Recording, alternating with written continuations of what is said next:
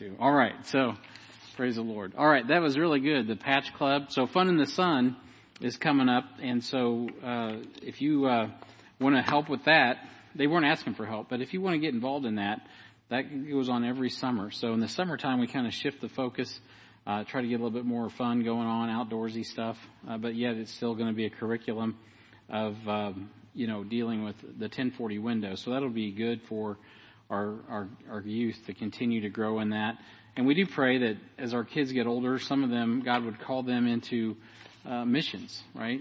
And we'd be willing to let go of them. And as we talk about comparative religion, that's really one of the things that we're doing is helping fortify our hearts. We need to be more committed to the truth, or committed to the truth in a way that we can spot a phony and we can get the gospel where it needs to go on time.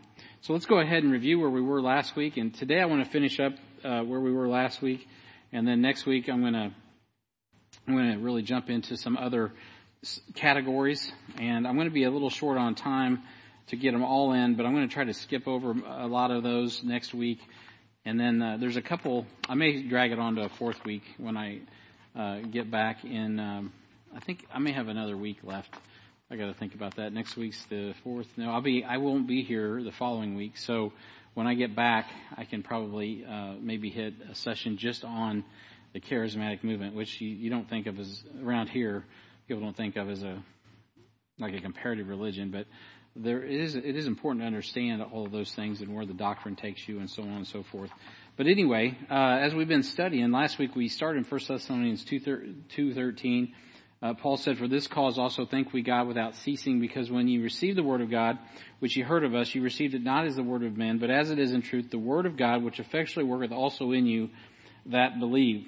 And so we talked about the goals of what we're trying to accomplish as we get through here, and how important it was for the Thessalonians to receive the word of God as it was in truth, the very words of God. And at the end of the day, that's really what's at stake. When we talk about what God is doing in the world versus what the devil's doing, it's all about corrupting the word of God.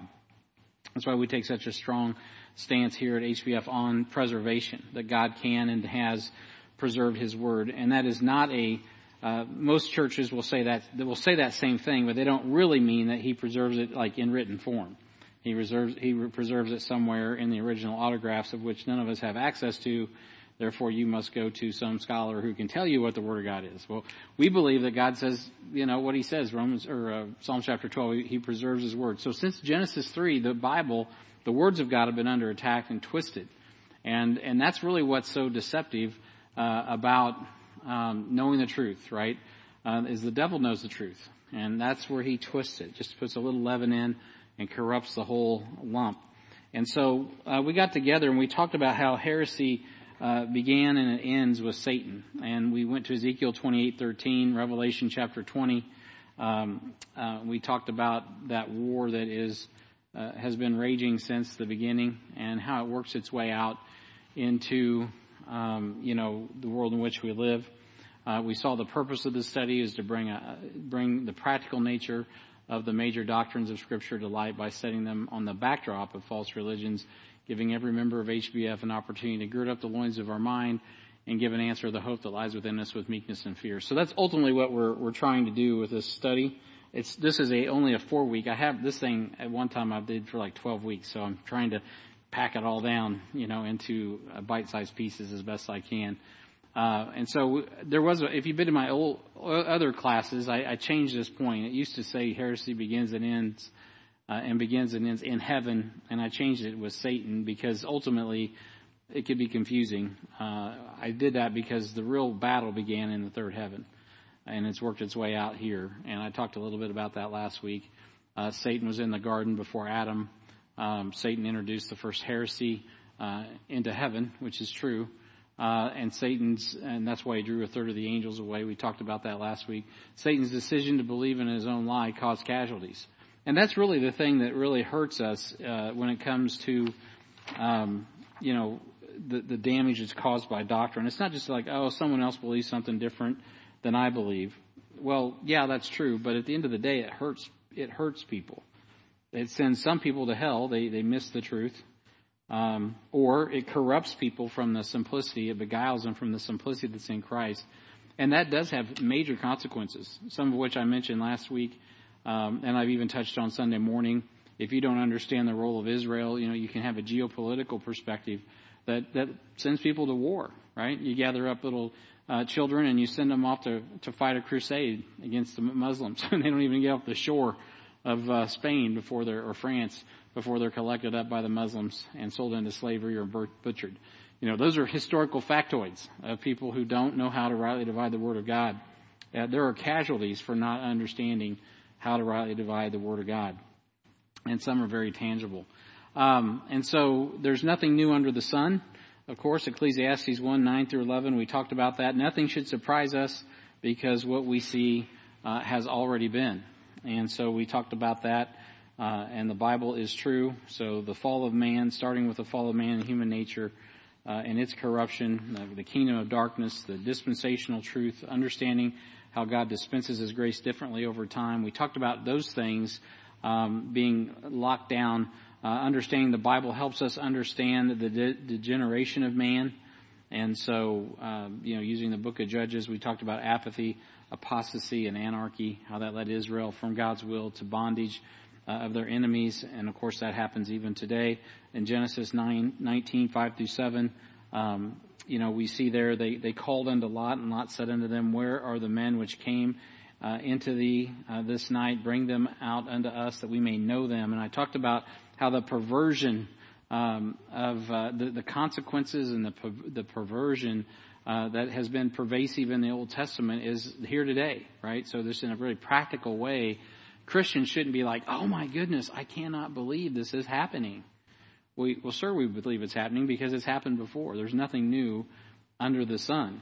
And so what we see transpiring before us just in our own culture right now, where it appears that homosexuality is, and really just sexual perversion is so pervasive.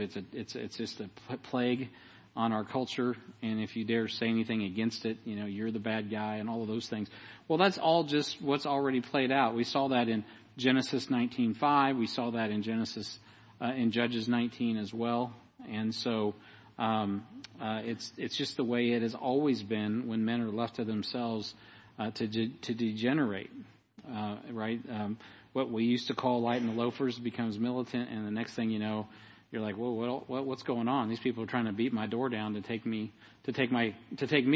or my friend, and now I'm going to offer my daughters, which is more perverse, right? So we talked about that how men degenerate. And ultimately, we have to hold fast to the faithful word and worship the one true God based in truth.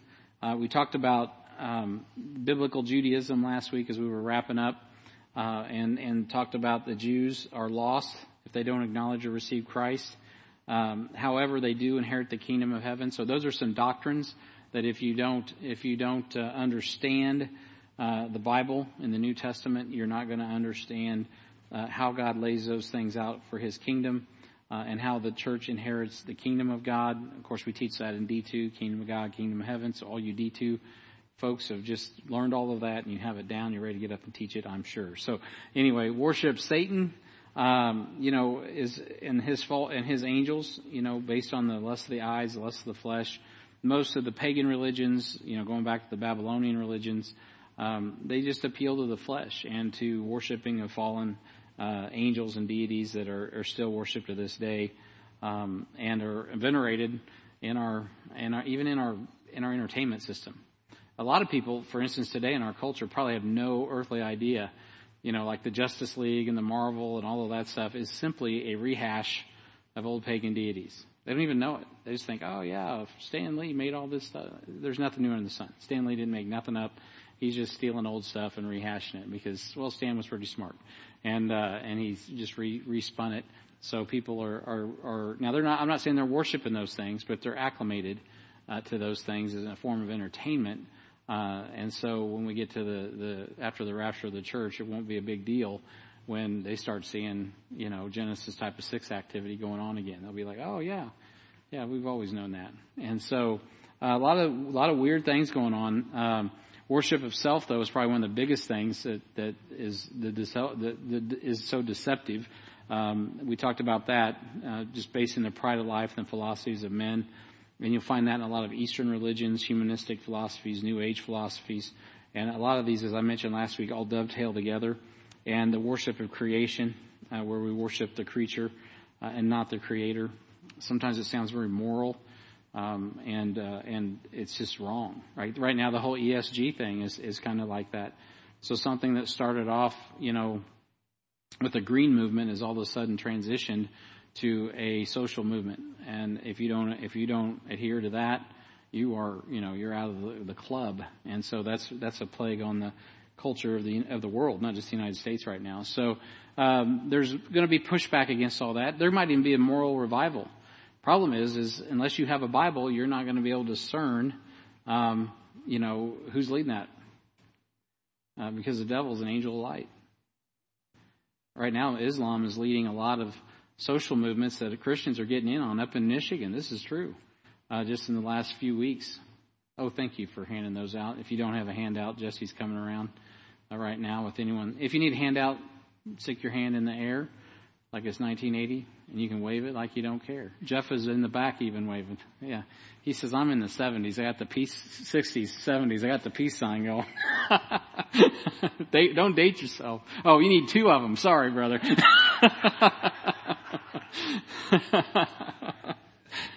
If we can't have fun at church, where can we have fun? So anyway.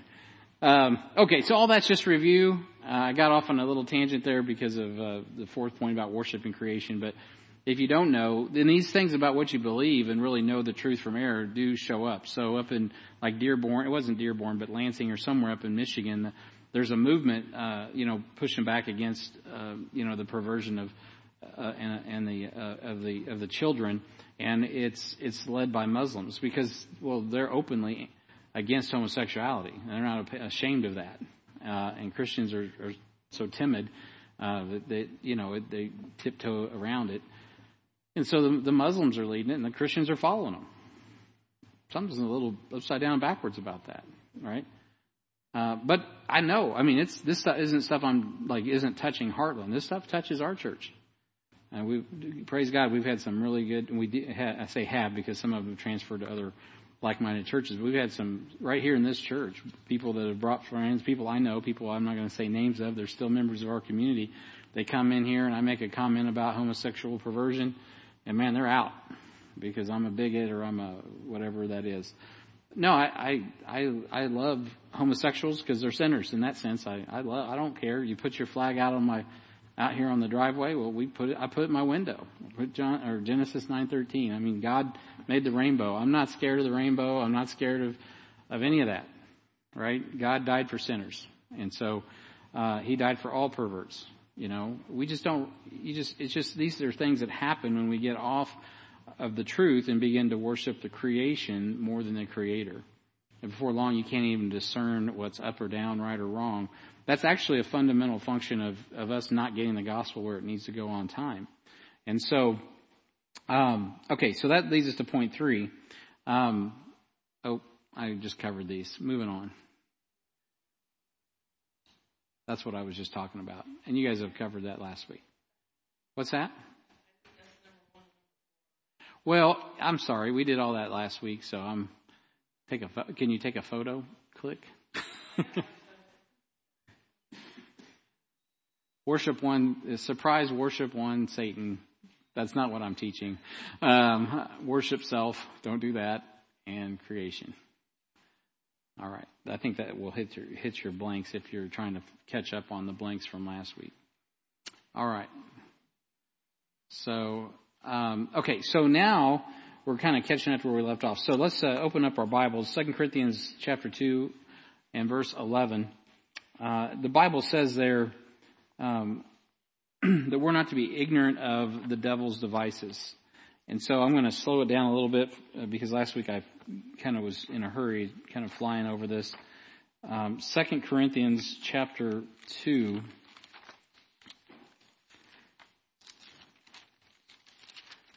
And verse 11. The Bible says here, notice, and I think I mentioned this last week, he said this is dealing with forgiveness. And this chapter, this is dealing with that guy who was in sexual sin, by the way, with having a relationship with his mother-in-law. And so Paul is addressing that in verse 6. He says, sufficient to such a man is this punishment which was inflicted of many. So the contrary-wise, you ought rather to forgive him and comfort him, lest perhaps such a one should be swallowed up with overmuch sorrow. Wherefore I beseech you that ye would confirm your love toward him. For to this end also did I write, that I might know the proof of you, whether ye be obedient in all things. To whom ye forgive anything, I forgive also. For if I forgave anything, to whom I forgave it, for your sakes forgave I it in the person of Christ. Then he says this in verse 11, lest Satan should get an advantage of us, for we are not ignorant of his devices. We're not ignorant of his devices, or are we? Right? So we talked about what heresy really is. If you define it, I mean, in its strictest sense, let me back up there. Heresy is it just means a sect or like a section. It just means a section out. But Webster defines it as a fundamental error in religion or an error in opinion respecting some fundamental doctrine of religion. But in countries where there is an established church, an opinion is deemed heresy when it differs from the church. So we would opt for that first part of the statement. And Webster, Noah was wise enough to understand the history of church history and knows the persecution faced by Bible believers. So he throws in there, and also heresy is defined as this: when you take a stand against what the church state says. So he throws that in there, of course, referring to what you would call the Inquisitions. The Scriptures being the standard of faith. Any opinion that is repugnant to its doctrines is heresy. That's the position that we would take. But as men differ in the interpretation of Scripture or an opinion deemed heretical by one body of Christians may be deemed orthodox by another. So Webster's leaving room there for other opinions. In Scripture and primitive usage, heresy meant merely sect, as I mentioned earlier, a party or doctrines of a sect, as we now use denomination or persuasion, implying no reproach. So there again, and I mentioned last week, the word heresy hasn't, depending on the context, is what he's saying, is doesn't always have a negative connotation historically. As the word I mentioned last week, the word cult. So in Western context, especially American context, when you say cult, that's an automatic negative thing, right? And it should be. We have books written on it, and you got Hank Hanegraaff, Kingdom of the Cults, right? And what we mean by that, cult means heretical teachings, and we all think of Jim Jones taking people out, giving them Kool-Aid, killing them, and all that kind of stuff. That's a cult, and that is a cult. But if you go to, say, Europe, like Romania, the word, the same word, literally Latin-based word for cult, is used in Romania, and a cult means a sect. It just means the Baptist cult. Are you a member of the cult? No. Yeah. I'm a member of the Baptist cult. So they still use that terminology in Romanian language. It doesn't mean necessarily that you are you're with Jim Jones, or it just means you're a different sect of religion than the established state religion, if there is a state religion. So if you were in Germany, the state religion is Lutheranism, but you might be in the cult of those Baptists, those people who believe in the Bible as their authority. So anyway, it just depends on the usage. So heresy in our context is a bad thing, right? It means that it's a deviation from the truth of God's word, and it is something that we do not embrace. And so disconnecting the mind and heart from the truth of God's word is the principal way Satan takes place in our lives. And that's what he's looking for, is a place to work. And when he disconnects the mind and the heart from the truth of God's word, he's got a place. And that's what the church is here for, is to help us to magnify God's word, the truth of God's word, so that our hearts and our minds are right. Let this mind be in you, which is also in Christ Jesus. And of course, that produces something. It produces a heart of obedience to God the Father. That's why the doctrine of preservation, as I started with, is so important. If we don't have the words of God in our language, then we must trust another person or a scholar to tell us what the Word of God says. And that puts us squarely in what Revelation talks about in chapters 2 and 3, is the doctrines and the deeds of the Nicolaitans, right, where they exalt themselves over the laity. So at this church, it's our priority to make sure that you understand the words of God, that you know you have the words of God, you study the words of God, and you can know the Word of God. And with all due respect to scholars, that we all have the same Holy Ghost. And you can be a scholar, and there's nothing wrong with that. Not all scholars are evil. I'm not saying scholarship in itself is evil. But exalting the authority of learned people above others because hey, listen, if you study to show yourself approved, you show yourself approved unto God, a workman that needeth not to be ashamed, rightly dividing the word of truth. And just to stick a finger in people's eye every so often, God will just raise up somebody out of the blue that is just absolutely gifted and learned, who hasn't gone through whatever school they need to go through, just to show that, hey, I'm still large and in charge, and I'm the one who stewards this. I remember when I was in shepherd school, that my pastor that I was under at KCBT, a couple of those guys, I'm not saying the others weren't sharp, but a couple of those guys are really bright. I mean, I would sit underneath them and go, wow. I mean, they're at a whole nother level of thinking. And I remember being in class one time, and Pastor Jeff Adams was talking about doing conferences down in Central America. And of course, he's fluent in Spanish and probably some other language, I don't know. But he's down there doing all these conferences, and just how impressed he was at some of the things that these poor preachers come back with. He comes back a year or two later, and they come showing up after learning some basic principles at a conference on how to study the Bible, and they come up a few years later and start laying things out that God's been showing them. And he's like, wow, where is that coming from? Well, it's coming from the Holy Ghost. It's coming from guys who are salt of the earth, preachers that don't have two nickels to rub together, who love God's word and are serious about what it says, like the Thessalonians, and they just are simple people, but yet God downloads truth and gives them insights that like that preacher had never seen. It's like, wow, that is impressive. And of course, it should surprise us, should it? Right? Because, well, that's how God works. If our hearts are right and we believe this book and we're willing to put the time in this book and study this book, He's going to show you who He is. He's going to convince you of His word. All right, so let's move on here. So, I am still under point 1, aren't I? Sorry, let me back up. So, heresy is designed to keep saved souls from being edified. 2 Corinthians chapter 4, let's go there, and we're already there, so let's go to verses 1 through 4. Paul here writing to the Corinthians says, therefore, seeing we have this ministry, as we have received mercy, we faint not, but have renounced the hidden things of dishonesty, not walking in craftiness, nor handling the word of God deceitfully, but by manifestation of the truth, commending ourselves to every man's conscience in the sight of God. But if our gospel be hid, it is hid to them that are lost, in whom the God of this world hath blinded the minds of them which believe not, lest the light of the glorious gospel of Christ, who is the image of God, should shine unto them.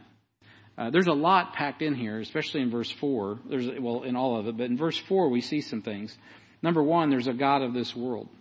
And there's an active God of this world, and He's blinding the minds of them which believe not. So there is an active engagement going on right now. It's not a conspiracy. Well, it is a conspiracy, but it's an active spiritual war that's going on right now. And it's been raging throughout time. And the idea is to blind the minds, not the eyes, but the minds of them which believe not. So when you go to work and you go to school, right, or you go to Memorial Day weekend dinner with your families or whatever, and you're like, how do they not get this? Understand. How many have been there? I've been there. My mind was blinded when I was lost. I mean, I was literally the antithesis of everything I am today in so many ways. I mean, just unbelievably lost, blinded, right, from the truth of God's word. And so it doesn't mean I didn't know about Noah, or I didn't know about the ark, or I didn't know about some basic concepts of the Bible. But when it came right down to light and darkness, I was darkness. And my mind was in darkness, and my heart was in darkness, and I gravitated to that. And I watched today, there's a lot of what gets the clicks, especially my clicks. If you're a social media person, they try to reel you in with all these little reels and clicks that you'll watch. Well, what are they? Typically, they're rhetorical things that you are interested in. So they'll throw out these rhetorical positions, and they'll have your favorite whatever voice or some voice out there that has got good rhetorical skills, or at least they've fashioned these little videos to get you drawn in. so that you can listen to some rhetoric and go back and forth and argue a point. And typically it's going to be from the perspective that you want to hear. It's your guy, right? So, not always, but sometimes it's like that. You're not getting the other side of it, right? Because we're in a filter bubble. And so the other folks on the other side are getting that. And that's just continuing to build a chasm. Well, God really doesn't take up sides. He's just right. And we're all wrong. That's the truth. And so anyway, you get into that cycle, and you forget that, really the ultimate truth is God's word, right? And it's easy to get your mind blinded from the simplicity that's in Christ. And you get into these rhetorical cycles and circles, and oftentimes they don't change anyone's life because they're lacking forgiveness. You don't see Paul in 2 Corinthians chapter 4 dealing with forgiveness, saying, hey, and by the way, since this guy's such a loser morally, don't ever let him back in the church. It's quite the contrary. He's like, I need all you conservatives to get real liberal. I need you to be liberal in love. Oh, yeah. Why? Because this is the Bible. This is Jesus Christ. And he's at a whole nother level, right? And so if there's going to be socialism, where's it going to be? It's going to be within context of a local church where we care for one another in a context socially. So that goes on in the church. So you have to be careful with these things, because the devil's so subtle. He will beguile your mind. He'll attack your mind and beguile you from the light of Christ. And of course, with lost people, he's beguiling them from the glorious gospel of Christ. So a lost person can sit there all day long and listen to their arguments without even giving it a critical thought, because it's just feeding their ego or feeding whatever blind position that they have, and never running it through the actual absolute truth of God's word. And so if you listen, discreetly, even to your own position, there's going to be things when you put it against the Bible, you're like, I get what they're saying, but biblically that's not exactly accurate.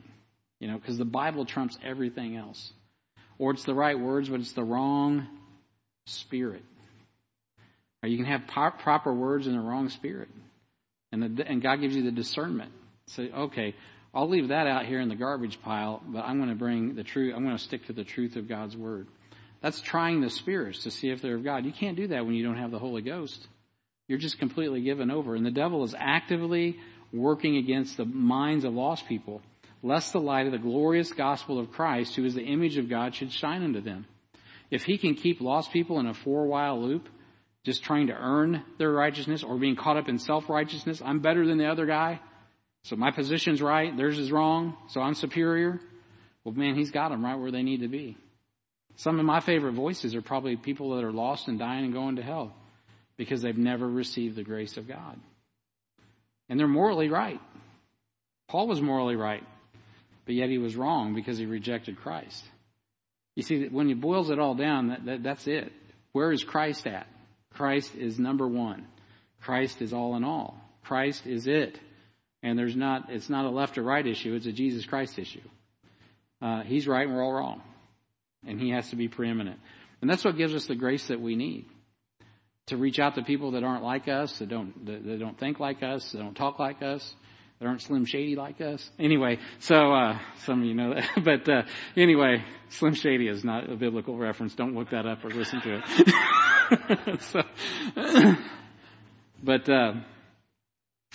you guys understand what I'm saying? There's active spiritual work against the people that in this world that are lost, and not all of them are on the opposite side of your binary way of thinking. And so the devil's working hard on the left and the right, is what I'm trying to say, if in an American context. So Satan wants to keep Adam's fallen race from inheriting eternal life through Jesus Christ. That's what his goal is, bottom line. And our goal should be the opposite of that, trying to get everybody, left, right, or in the middle, into Christ. That's it. So Satan also wants to destabilize the saints and the church through false teaching that attacks the character of God. That's always his mode, is to attack the character of God. Go to Acts chapter 20, and of course these references are up there. Acts chapter 20, and look down here at verse 28. So most of these false religions are going to do that. You take the Mormons, and Jesus Christ is the brother of Lucifer. You take the Muslims, And Jesus Christ, good guy, but he's a prophet. He's not the creator God. Though in the Quran, he does create, which no other prophet can do, by the way. And so, they mischaracterize the nature of who God is, or Jesus Christ, who is God, typically. That is what they're going to do, because that's what Satan always does. He did it in the garden. So in verse 28, you see this. It says, "Take heed therefore unto yourselves and to all the flock over which the Holy Ghost hath made you overseers, to feed the church of God, which he hath purchased with his own blood." That's why oftentimes people say, Heartland is your church. I'm like careful, no, it's my church because I'm a member, but this is not my church. This is Jesus' church. He paid the price for the church. I haven't saved one person in this church. Jesus Christ has saved everybody that's born again in our church, right? I just preach the gospel. I share the good news. I don't make it.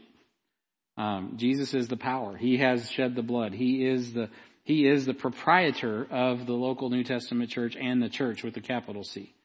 All right. So, moving on. For I know this, that after my departing, this is what Paul said, shall grievous wolves enter in among you, not sparing the flock.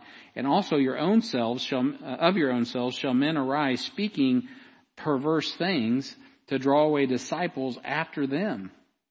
Therefore watch and remember that by the space of 3 years I cease not to warn everyone night and day with tears. And now, brethren, I commend you to God and to the word of his grace, which is able to build you up and to give you an inheritance among them which are sanctified. So Paul was very aware that there was an attack, not just against lost people who were blinded in 2 Corinthians 4, but also the church. There will be people that want to make disciples after themselves and draw people away. They're going to say perverse things to draw disciples away after them. So they want to be, what does that really boil down to? They want to be worshipped, right? The worship has to go on God, not on man. And so if you see a guy who's needing to suck in a lot of worship, your flag should go up. Your yellow flag or red flag, go the other way. That's not good. 1 Timothy chapter 6 and verse 2. 1 Timothy 6 and verse 2. Paul here speaking as well says, "And they that have believing masters, let them not despise them, because they are brethren." Interesting concept, by the way, for people who think slavery is about misogyny and oppression, which you'll hear a lot of that today in the culture. If it wasn't for your Bible, there would be no relief from misogyny and oppression. There would still be slavery, which was normal in the world up until the advent of the Civil War and the other revolutions around the world at that time, but primarily the United States of America. There wouldn't have been a Liberia, right? So why? It was because the Bible itself puts this thing on blast and says you got to deal with the subject of believing masters and servants and how you treat one another, because Paul very clearly said you have to respect them as brothers. You cannot treat a slave that's in Christ, or any other human, by the way, even if they're your property, you can't treat them as though they are less than human, which was what was going on in the United States. And that's why God judged our nation, right? There were people that were treating their slaves as less than human. Well, that's not biblical. It's never been biblical. God redeemed over 50%. When Paul's writing this, I think it was 65%, if my memory's right, and it's just going from memory, so I could be wrong. But I believe it was 65% of Romans were slaves during Paul's ministry. And they weren't all black, by the way. A lot of them were white. And a lot of them were Jews. So how about that? Yeah, because people enslave people. And so this is what Paul said. He says, "And they that are have believing masters," there's an expectation if you're a believer and a master, "let them not despise them, because they are brethren, but rather do them service, because they are faithful and beloved, partakers of the benefit. These things teach and exhort. If any man teach otherwise, and consent not to wholesome words, even to the words of our Lord Jesus Christ, and to the doctrine which is according to godliness, he is proud, knowing nothing, but doting about questions and strives of words, whereof cometh envy, strife, railings, evil surmisings, perverse disputings of men of corrupt minds, and destitute of the truth, supposing that gain is godliness. From such withdraw thyself. But godliness with contentment is great gain." So Paul's kind of cutting to the chase here. Later he says, the love of money is the root of all evil. He's like, there's a worship problem going on. And the devil has gotten into the relationships of humans where there's something or someone else that they're worshiping other than God, and it's corrupting their relationships. You can work in a slave-master relationship if, not saying that we want that, but you could if both parties are following Christ. But they, obviously, men's corruption is a mess. And he says, listen, these people that think there's something more important than being godly, like gain, and are being greedy of gain, they're not godly. But godliness with contentment is great gain. And so God would test those masters just like he tested those that were servants to them. And notice the erosion of authority leads to heresy. This is what happens when the Bible, the Constitution, and the rule of law are desecrated and humanistic philosophies are elevated.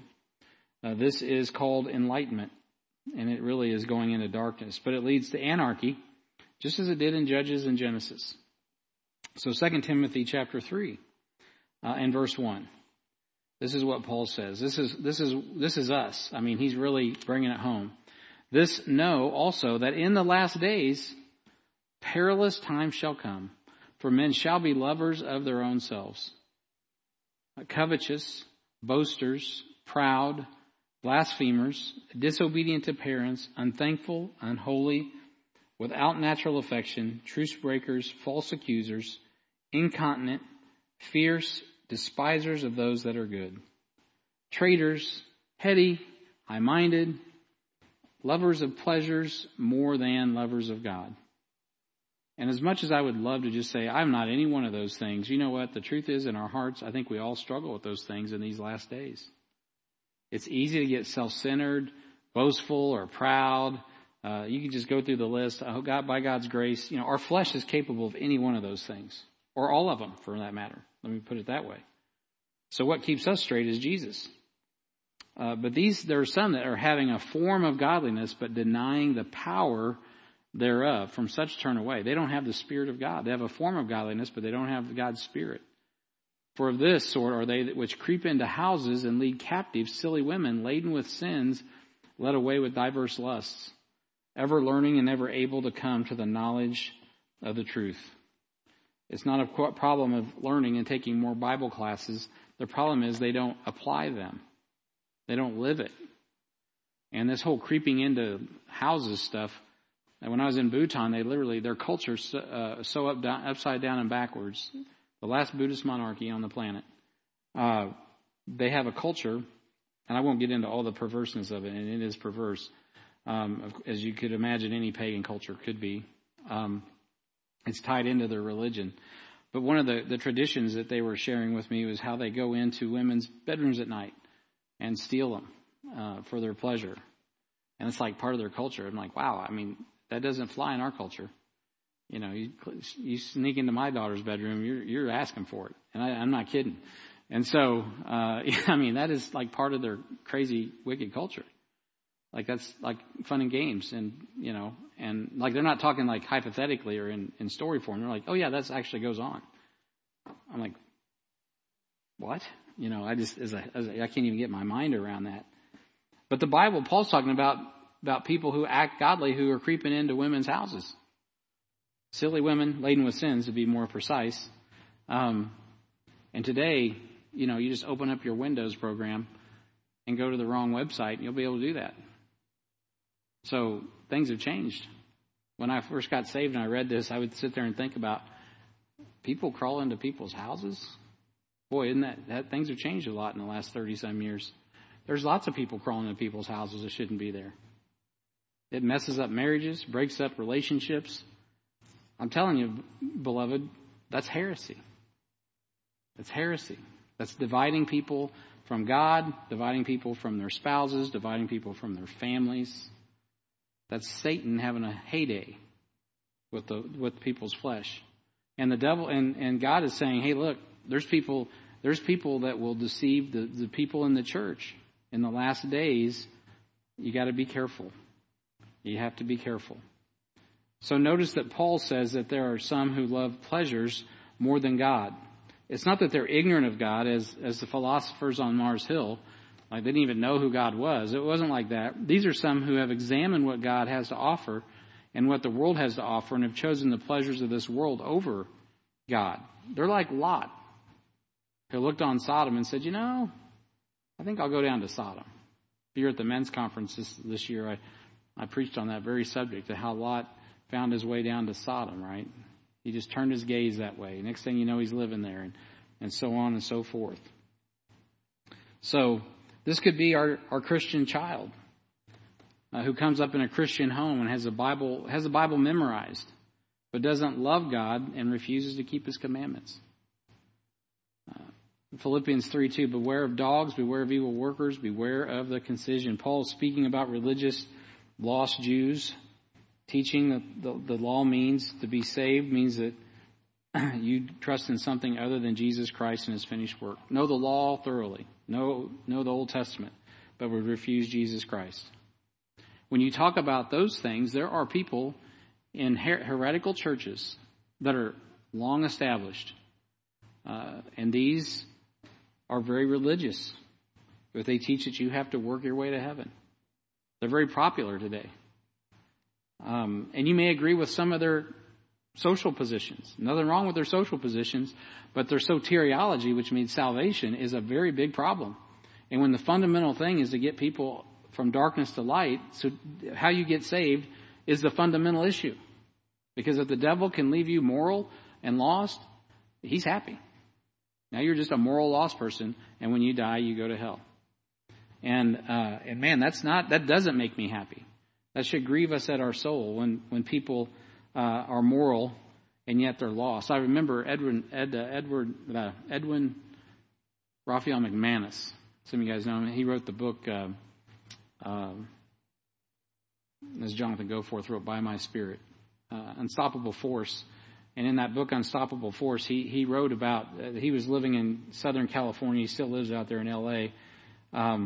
He's a Southern Baptist preacher, but he was bringing, one of the points he made about Christians today is, how can you be a Laodicean Christian? How can you be a casual Christian when your neighbors are lost and they're Muslims or they're Buddhists and they're getting up early and they're praying and they're doing all these sacrifices and they're more into their false religion than you are into Jesus? I mean, there has to be some fidelity. That doesn't mean we have to put laws on ourselves that we don't need. We're free people. But we shouldn't use our grace, right, as lasciviousness. What's going to draw that person in that false religion, in that heresy, in that cult to Christ is us really authentically walking in the Spirit. I mean, we have to be the real deal, authentic. We have to have the power of God in our life. And that's what Paul was lamenting in 2 Timothy 3, is that there's these that know all the answers, but yet they don't have the power of God. The Spirit of God is quenched. It's grieved in their life because they're doing things that quenches the Spirit. So the power of the Spirit is not in full force. And I think in the church, and I'm not talking about every other church, I'm talking about our church. I mean, if I think about this even in my own life, and I ponder this very thing in my own heart, is what am I doing and what is going on in our church? Do we allow sin that would hinder? What's going to stop God from busting forth a revival Sunday morning at the park? What's keeping the Spirit of God from drawing people to the park? People that we don't even know about. You go back and you read Jonathan Goforth and you read even Billy Graham. They would get together and they would pray before the meetings, long before the meetings. And instead of me just ranting tonight about the Bible, they'd be on their faces before God weeping for lost souls. I mean, the reality of hell and the separation of man from God and the urgency of the hour to preach the gospel. And it's not about the preacher. It's about the whole process of God having a moment, and you'd read about Jonathan Goforth and they would pray. And don't get me wrong, it's not about them praying. It's about the Spirit of God. It's about God's desire to see people reconciled become so preeminent that all of a sudden God just shows up. I mean, the Christians are freaking out. There's wow, what's happening? People are repenting. People are getting saved. It's a genuine movement of the Holy Ghost. What is it? It's like Acts. It's like the power of God. What's hindering that? Well, Brian, it's dark out there. Well, yeah, that's a great backdrop for the light. What's hindering it is the church. I don't think it's the world. And I own that. I'm the pastor, so it starts with me. So, man, I'm getting convicted as I talk right now. We need to really be in prayer about all the things that we're doing. What good does it do to draw lost people on our property if the Spirit of God is not actively working in our lives, drawing them to repentance, drawing them to the light of Christ. Man, I tell you guys, God's given us an open door, an effectual open door. I've had a lot of people comment, they're like, whoa, Saturdays, soccer, who are all these people? These are the people God wants to save. And I pray Saturday or Sunday, a lot of people come out, and more than we could ask or think. But God forbid that we're not grieved over those that don't know Christ. And, there's plenty that come that know Christ. Maybe there are other churches and all that. Praise the Lord. Not everybody at soccer is lost that isn't a member of our church. I get all that. But some are. Some are. Many are. Not just some are. Many are. Okay, that's not in my notes. I'm getting off on a little tangent, so forgive me. Paul is speaking about religious lost people, though. We don't want to contribute to that. In Philippians 3:2, beware of dogs, beware of evil workers, beware of concision. That would include Gentiles. Gentiles are dogs, but he's talking about those Jews. Satan doesn't mind if we have strong religion as long as we have weak relationships. Satan wants you to believe lies that destroy your relationship at home, at church, at work, and at school. That's what he wants us to do. If he can get us to believe lies that separate us, that's what heresy does. It separates, divides us. Satan's devices are designed to destroy. They are designed to destroy. So this point answers the question, why should we care? Not caring about what and how the enemy desires to destroy you and blaspheme your God is like not caring if someone breaks into your house and rapes your daughter or your wife. As a Christian, a shepherd of the flock, it's my duty to know the truth and to set people free from error. I'm probably way too casual about people who aren't set free from error. If you know someone who's going to drive their car off a bridge because they don't know a bridge is out, wouldn't it be a good idea to flag them down before they do it? Before they go over the edge? So here at Heartland, we're not 5-point Calvinists. 2 Corinthians 4:3-4 clearly teaches us that the battle for souls is fluid. And it's the believer's responsibility to be a lighthouse in the midst of a dark world. Again, that passage that we read in 2 Corinthians 4:3, but if our gospel be hid, it is hid to them that are lost. And it's an if statement. In whom the God of this world hath blinded the minds of them which believe not, lest the light of the glorious gospel of Christ, who is the image of God, should shine unto them. I don't know how that fits in a Calvinist box, but when I read that text, it's very clear that the battle's on for truth and error, light and darkness, souls of men. And it boils down to relationship. The biggest thing that the devil wants to do is divide people from God. He wants them to be lost. He delights in destroying Adam's race. The darker the day becomes, the brighter our light should shine. That's our mandate, right? Here our vision and mission at Heartland, our vision anyway. Our mission really is based out of Ephesians 4, but our mission is based out of Philippians 2. That is to be a light in the midst of a crooked and perverse nation. I just can't help it that God put us here and it just fits so well. I can't help but say that's what we got to do. That whole chapter 2 is about emulating Jesus Christ. That's what that whole thing is about, and lighten it up. And so I was just driving down the highway the other day thinking about, I had a vision years ago.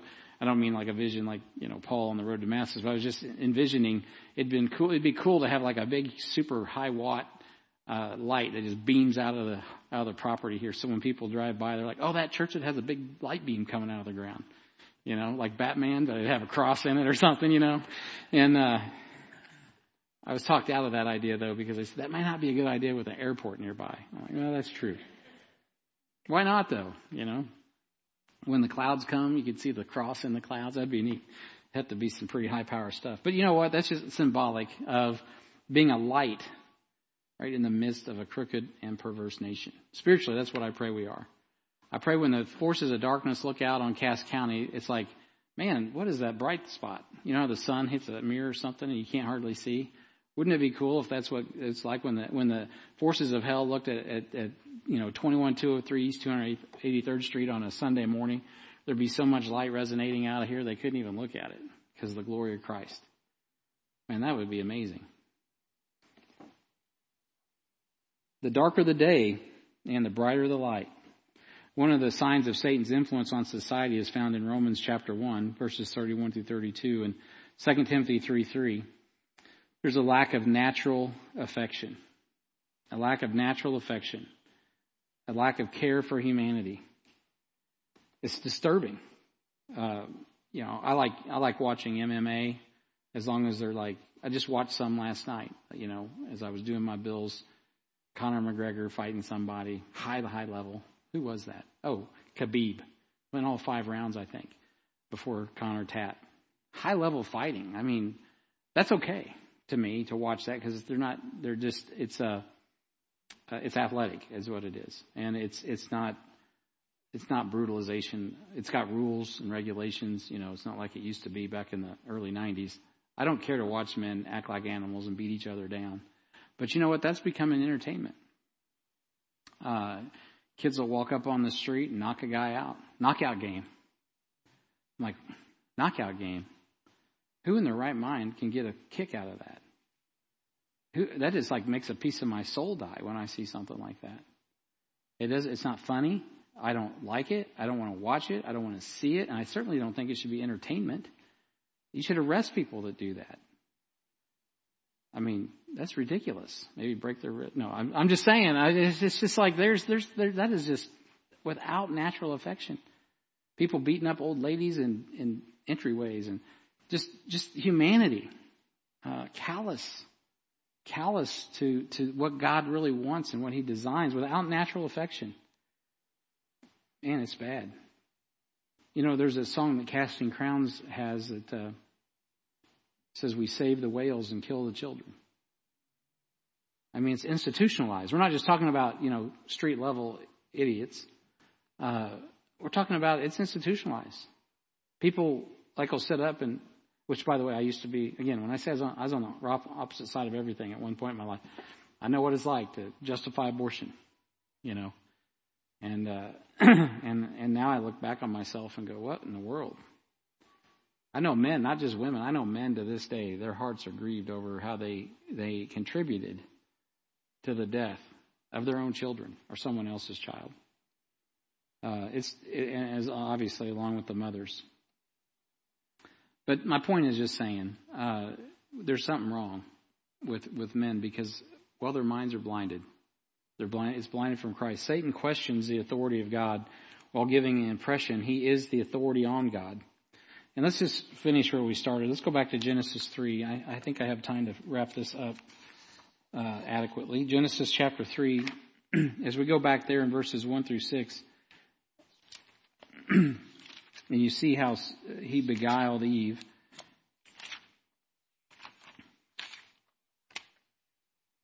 Now the serpent was more subtle than any beast of the field which the Lord God had made. And he said unto the woman, Yea, hath God said, Ye shall not eat of every tree of the garden. Question.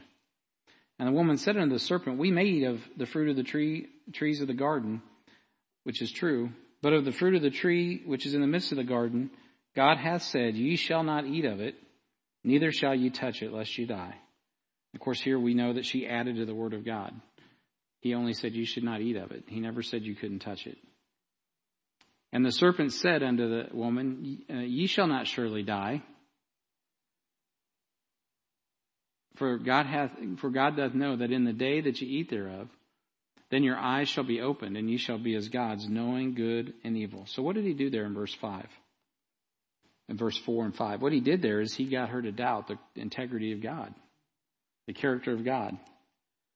And when the woman saw that the tree was good for food, it was edible, and that it was pleasant to the eyes, and the tree to be desired to make one wise, well, you know what happened, just what happens to all of us. Her flesh lit up. And she took of the fruit thereof and did eat, right? She saw that, well, you know what, this is edible. And this does have benefits. And you know what, this is good for me. Somewhere in her brain she said that. Let me eat that thing. He must be right. And he gave unto her and gave unto her husband with her. Notice he's with her. And he did eat. And God addresses that. And you guys know the story. Adam was culpable because he knew better. Why didn't he intervene? Why didn't he step in, et cetera, et cetera? Why didn't he, I always said that, why didn't he take that fruit and throw it at Satan? Right? Because he could touch it. No, I can touch the fruit, and I'm going to touch you with the fruit. Get out of here, right? Resist the devil, he will flee. Adam failed. Eve failed. We all fail, don't we? So Satan plants the seeds that humans feed. In 1 John chapter 2 and verse 16, it says this, for all that is in the world, the lust of the flesh, the lust of the eyes, and the pride of life, it's not of the Father, but it's of the world. And we know that God's integrity was intact. He was trying to protect. He'd given his creation everything, even the tree of knowledge of good and evil. They could touch it. They just couldn't eat it. That's the only thing. You can't eat this one thing out of all the trees of the garden. And it's amazing how Satan took that one place and was able to exploit it. Satan doesn't have to involve himself in our lives to the degree that God can and does. God truly desires a personal relationship through his indwelling Holy Spirit. I mean, that takes work. You all know that it takes work. It takes work to raise children. It takes work to have a relationship that lasts. It takes work to be in ministry. It takes work to love people and to love God, right? It takes work. Satan doesn't love people. He's not working hard, trying to do anything other than destroy us. Satan is wicked, capital W, definition of wicked. He desires the destruction of humanity through the impersonal devices that appeal to our senses. You know, so he uses that fruit as a tool to divide, to draw their senses and divide them up. So we shouldn't be surprised that much of what media does is manipulate our senses as we get into these last days. We need to be really sensitive to these things and understand it. Satan has been doing that for centuries. He's a master of it. Why would he get up close and personal with anyone if he doesn't have to? He don't care about us. When it comes to systematic, I'll give you an example. We went and saw Guardians of the Galaxy. I walk out of that theater and I'm like telling my kid, I had this thought, because sometimes it gets cold. This is on Monday evening in the theater. So I took this little sweat thing in, this little sweatshirt thing. I didn't end up wearing it because I wasn't cold in there, but I had to be honest. I might have actually taken the sleeve a couple of times and took a little tear out of my eye. They got me crying over raccoons that aren't even real, you know. I was telling Amy and Elizabeth, every emotional ploy you could ever pull out of the book is in that movie. If you haven't seen it, it is like one emotional. It's just an emotional roller coaster on purpose. They made it that way, right? And you're sitting there, and you're like going, "This is fake. This is crazy." But they have that right music in the background. You know, next thing you know, you're like all weepy-eyed. I'm a grown man, for goodness sake. I know this is deception, but you know what? The devil has his devices. He knows how to manipulate our emotions, and that honestly, it wasn't a bad movie in the sense of, although it did have some bad language in it, needlessly. Why? Didn't need it, but anyway, man, he is the God of this world. He knows how to get a hold of the lust of the eyes, the lust of the flesh, the pride of life. Man, I'm sorry. I'm in the right spot. He knows how to manipulate it. So Satan. He is just a master of manipulating our senses. Satan has been doing that for centuries. And so when it comes to the systematic deception, that Satan has always been the king of mass marketing. And you can see only Jesus is the only man in history to resist his sales pitch. And I'm not going to turn to it for time's sake, but if you go back to Luke, you guys know Jesus was tempted, all points like us, yet without sin. Lust of the eyes, lust of the flesh, the pride of life. And when you look at false religion, and next time we get together, I'll get into some more like nuts and bolts of false religions next week. But when you look at all of them, ultimately there's an aspect of how they appeal, to the lust of the flesh, the lust of the eyes, the pride of life, the very same things to deceive us about the character of who God is. There's a lie in all of those about who God is, who Jesus is. And every one of them, once they get you on that track, will take you off.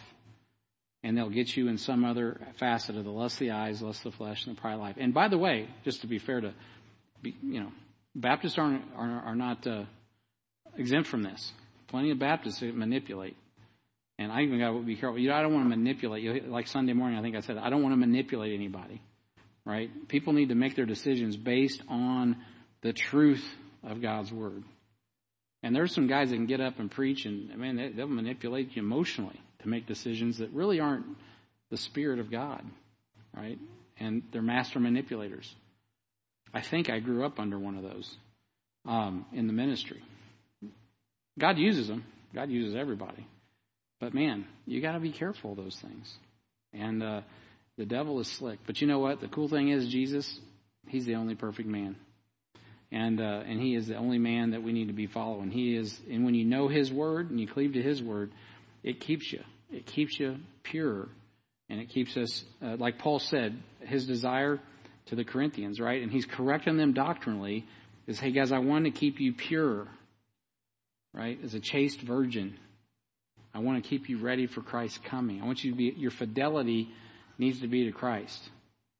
If you have a relationship with Christ, have a relationship with Christ. Don't have a bunch of other boyfriends out here, right? Don't go down here in Ephesus and go to the temple and worship down there because that appeals to your flesh. Don't go over here to Zeus because that appeals to your intellect, right? Stay faithful to Christ. Stay faithful to Christ. Satan will never be omnipotent. He doesn't have to be. His heresies exploit the depravity of human nature. That's why he doesn't have to be omnipotent.